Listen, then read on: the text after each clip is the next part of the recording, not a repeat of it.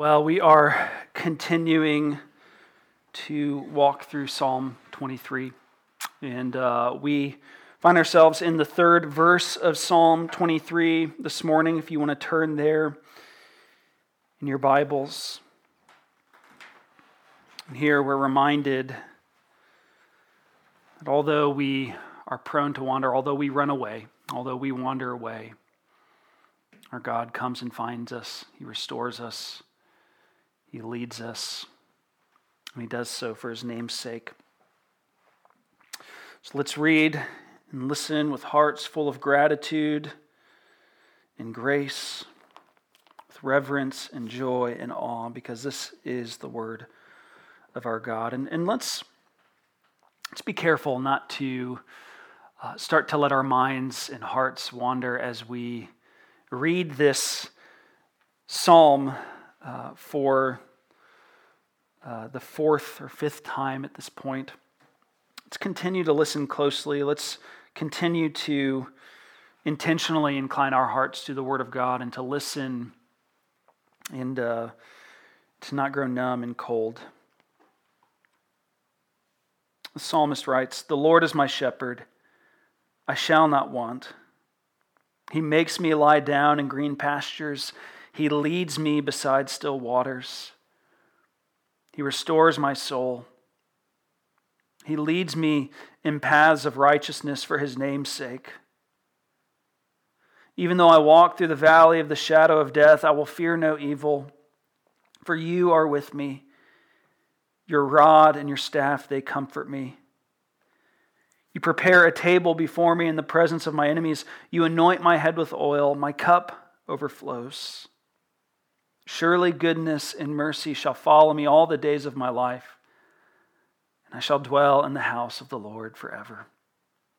This is the word of the Lord. Thanks be to God. Let's pray together. Father, would You anoint the hearing and reading and preaching of Your word with the presence and power of Your Spirit, so that Your people might be restored and led on paths of righteousness for Your name's sake. Through Christ our Lord, who lives and reigns with You in the Holy Spirit, one God, forever and ever. Amen. Again and again, writes Philip Keller, I would spend hours searching for a single sheep that was missing. Then more often than not, I would see it at a distance, down on its back, lying helpless. At once, I would start to run toward it, hurrying as fast as I could. Every minute was critical. Within me, there was a mingled sense of fear and joy. Fear that it might be too late. Joy that it was found at all. As soon as I reached the cast ewe, my very first impulse was to pick it up. Tenderly, I would roll the sheep over on its side, then straddling the sheep with my legs, I would hold her erect, rubbing her limbs to restore circulation to her legs. This often took quite a little time. When the sheep started to walk again, she would often just stumble, stagger, and collapse in a heap once more. All the time I worked on the cast sheep, I would talk to it gently, always couched in language that combined tenderness and rebuke, compassion and correction. Little by little, the sheep would regain its equilibrium. It would start to walk steadily and surely. By and by, it would dash away to rejoin the others, set free from its fears and frustration, given another chance to live a little longer. Well, Christian, I'm sure that I don't need to tell you how vividly that describes our experiences as God's covenant sheep. And of course, I don't just mean our kind of initial experience as Christians of being lost and then found and being dead in sin and then made alive by grace, but I mean that this describes that which we continue to experience as members of God's flock. Being joined to His flock by grace, we Still, often in our sin, we wander away. And sometimes it may just be for a short time, and sometimes for greater lengths. Sometimes our wanderings are more outwardly apparent, and sometimes they're merely invisible wanderings in our souls, unseen by the outside world. Sometimes we wander on account of more kind of culturally respectable sins, and sometimes not. But no matter what it may be, as God's covenant lambs, we still wander away as lost sheep. Rightly do we regularly, as we just sang, prone to wander, Lord, I feel it. Prone to leave the God I love. Take my heart. Here's my heart, Lord. Take and seal it. Seal it for thy courts above. And part of the good news of our passage this morning is also combined with another lyric of that song that we just sang, when he says that Jesus came and sought me like a stranger. What does he say?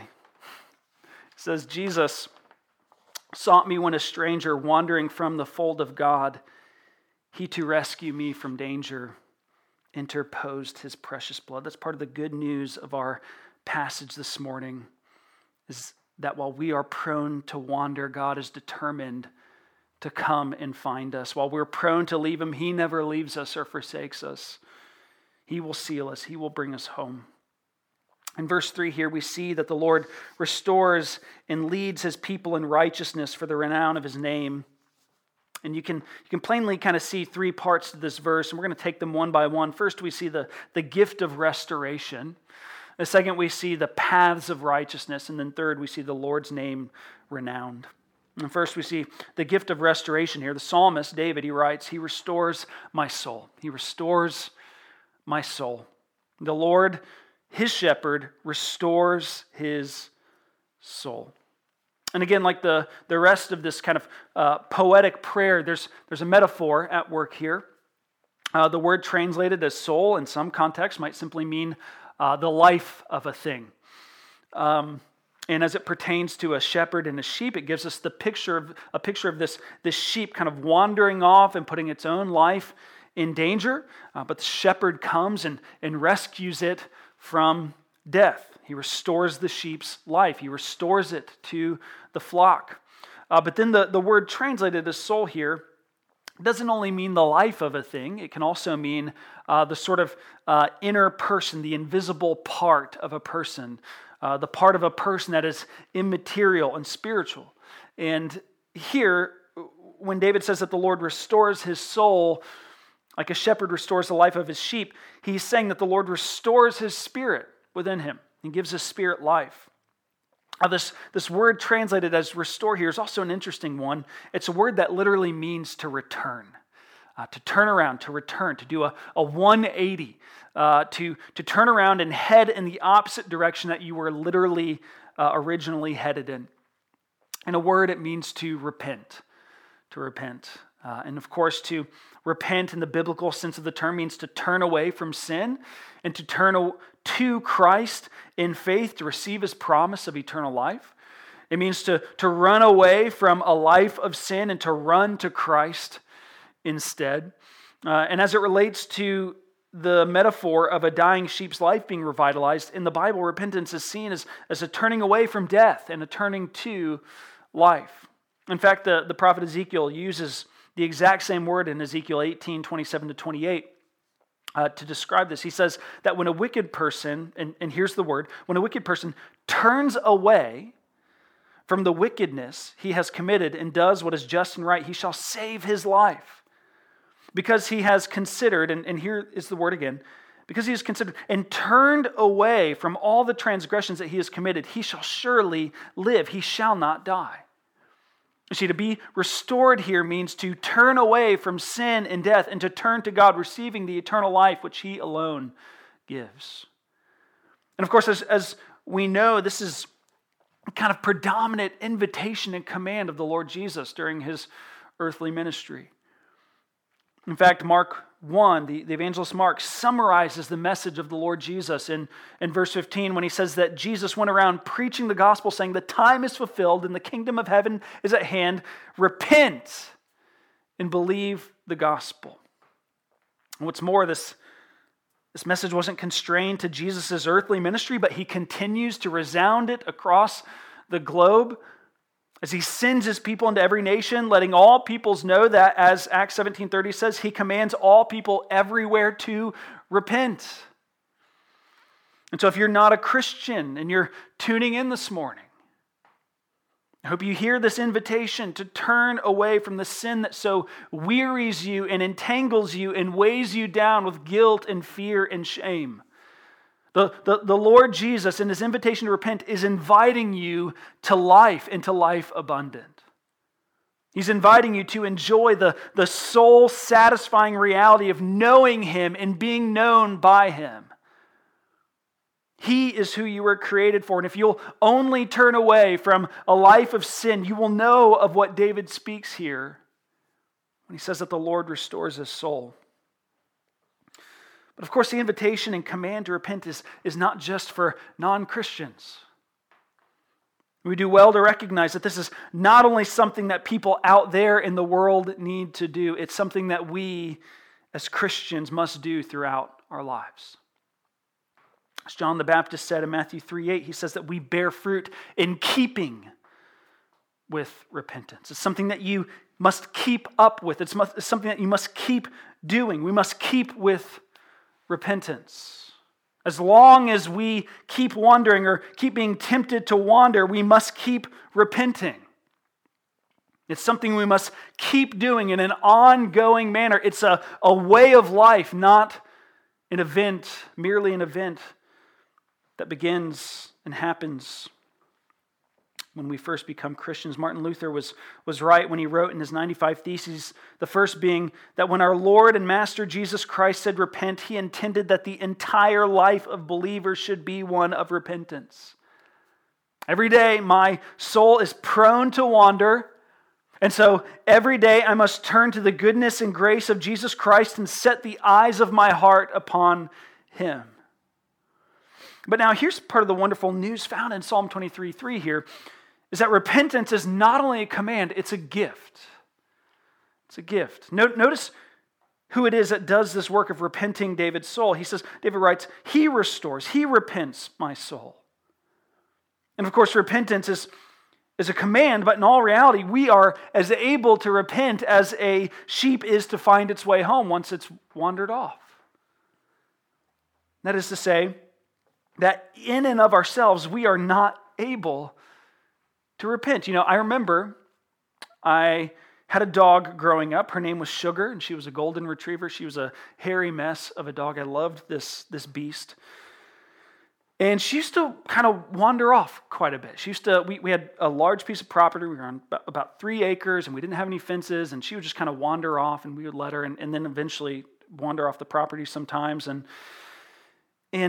she wandered off, much like a sheep might do. But she would always kind of find her way back. Dogs are usually kind of like that. They wander off, but they tend to find their way back more often than not. As sheep are not like that. If they wander off, they don't have any sense of direction. They're not coming back. You have to go and find it. In the same way, we're unable to return to the Lord in our wanderings. We're helpless apart from his grace. We can do nothing apart from him.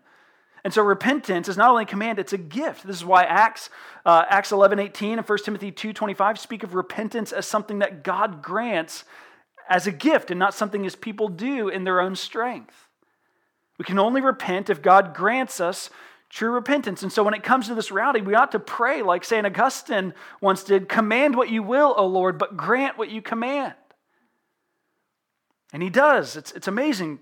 The Lord requires our repentance to give us eternal life, and we can't muster it up, so he says by his grace, here's some repentance. It's a gift. And now a couple pieces of application in light of this reality. While repentance is God's work of grace within us, on the other hand, we need to be careful not to approach repentance in kind of fatalistic terms. In other words, don't approach repentance passively. Repentance is indeed a gift from God to his elect. But we should never view repentance as ourselves being kind of robotically and mechanically moved by some sort of external force. If we hear the call and feel the need to repent, we shouldn't just wait around passively expecting the Lord to robotically, mechanically make us repent. As one pastor put it, he said that repentance may not be ours originally, but it is ours inherently. The Apostle Paul puts it this way in Philippians 2:12-13. He says that you are to work out your own salvation with fear and trembling, for it is God who works in you both to will and to work for his good pleasure. You see, we must continue to attend to God's word and to pay attention to our souls and to follow the Spirit's leadings. And as we continue to pursue this life of repentance, we do so actively, all the while knowing that it is the Lord who is working in us to both actively will and work for his good pleasure. So don't be passive in living a life of repentance. Don't be fatalistic. However, on the other hand, we have to be astonished and humbled and grateful for repentance. If you're a follower of Jesus continuing in a lifestyle of repentance, you ought to be humbled by God's good gift to you. As unworthy as you are, as undeserving as you are, as much as you are prone to wander, the Lord continues to bring you to himself and to keep you. And because repentance is a gift, living a lifestyle of repentance is not a reason to be proud and self-righteous. There's not some righteousness or goodness or strength within yourself that you mustered up to do it. It was the shepherd who came running after you and who gently turned you around and who brought you into his green pastures and into his flock. It's a reason to be in awe and wonder and humility before the God who grants you repentance. It's a gift. It's the gift of restoration. But now repentance must always produce a change of life as well. Too often we think of repentance as merely the conviction and confession of sin. We reduce it to the sort of initial turning. But as J.I. Packer defines it, repentance is a change of mind that issues in a change of life.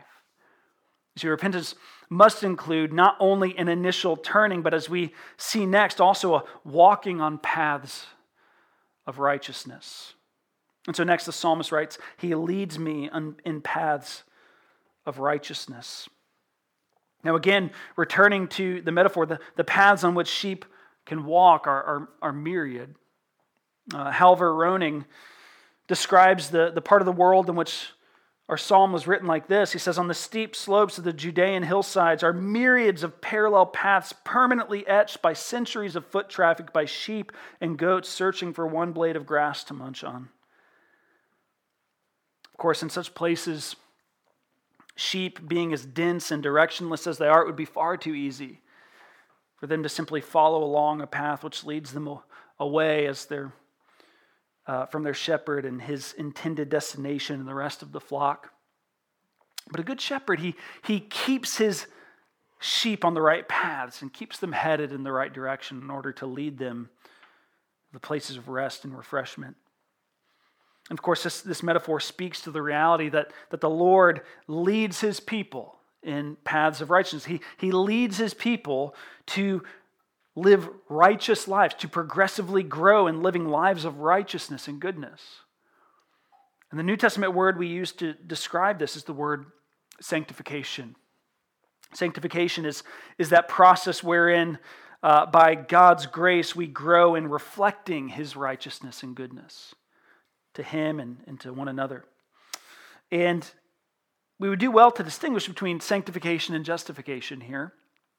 Our justification is this once and for all event wherein God declares us to be forgiven of our sins and now declared righteous because of Christ. It happens in the moment you first believe.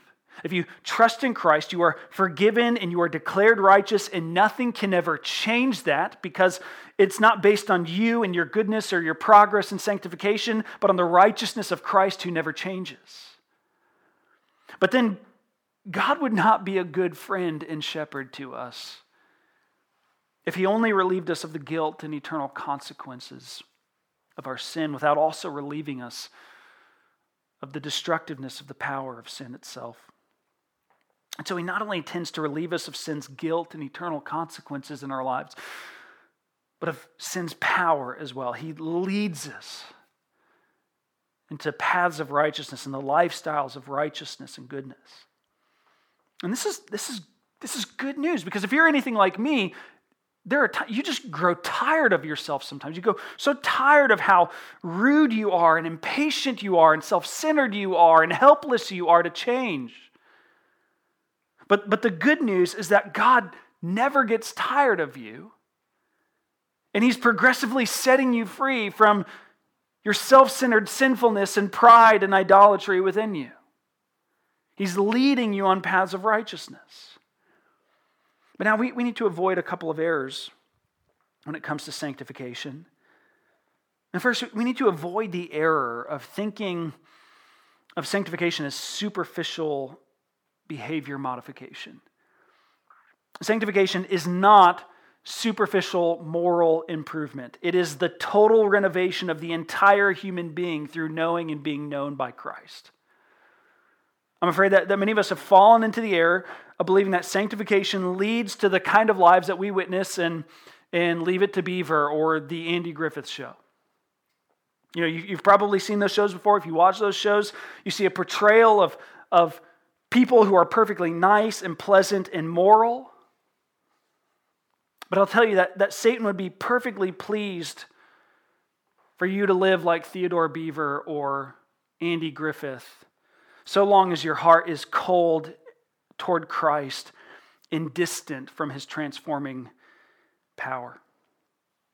You see, sin isn't just a few bad things you've done. Sin is the nature and condition of your humanity, of your heart. And so your sanctification can't be superficial. It must be deeply applied in your heart, in your soul, by your shepherd.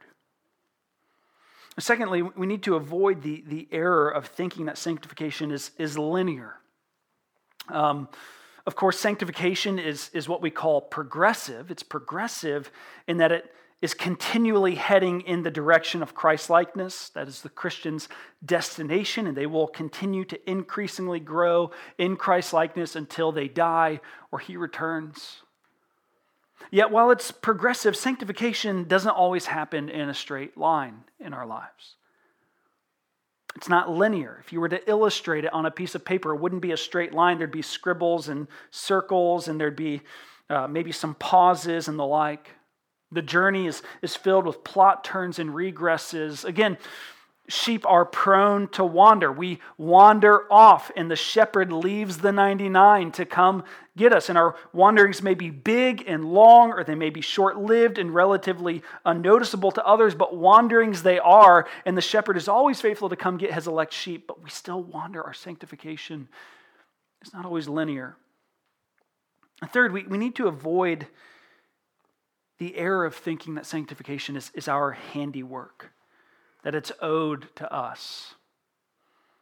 There's indeed a kind of grit or grind involved in sanctification on our end. We're called to wage war against our own sin. We're called to fight to live righteously according to God's word. And this is a war and a fight that involves the shedding of blood, sweat, and tears on our part. There's an element of human work put in. And yet, like repentance, the grit of sanctification is wrought by grace.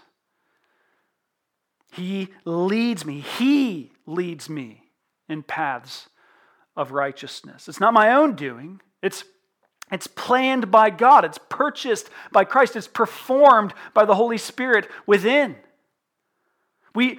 Paul says in Ephesians 2:10 that we are God's workmanship created in Christ Jesus for good works, which God prepared beforehand that we should walk in them.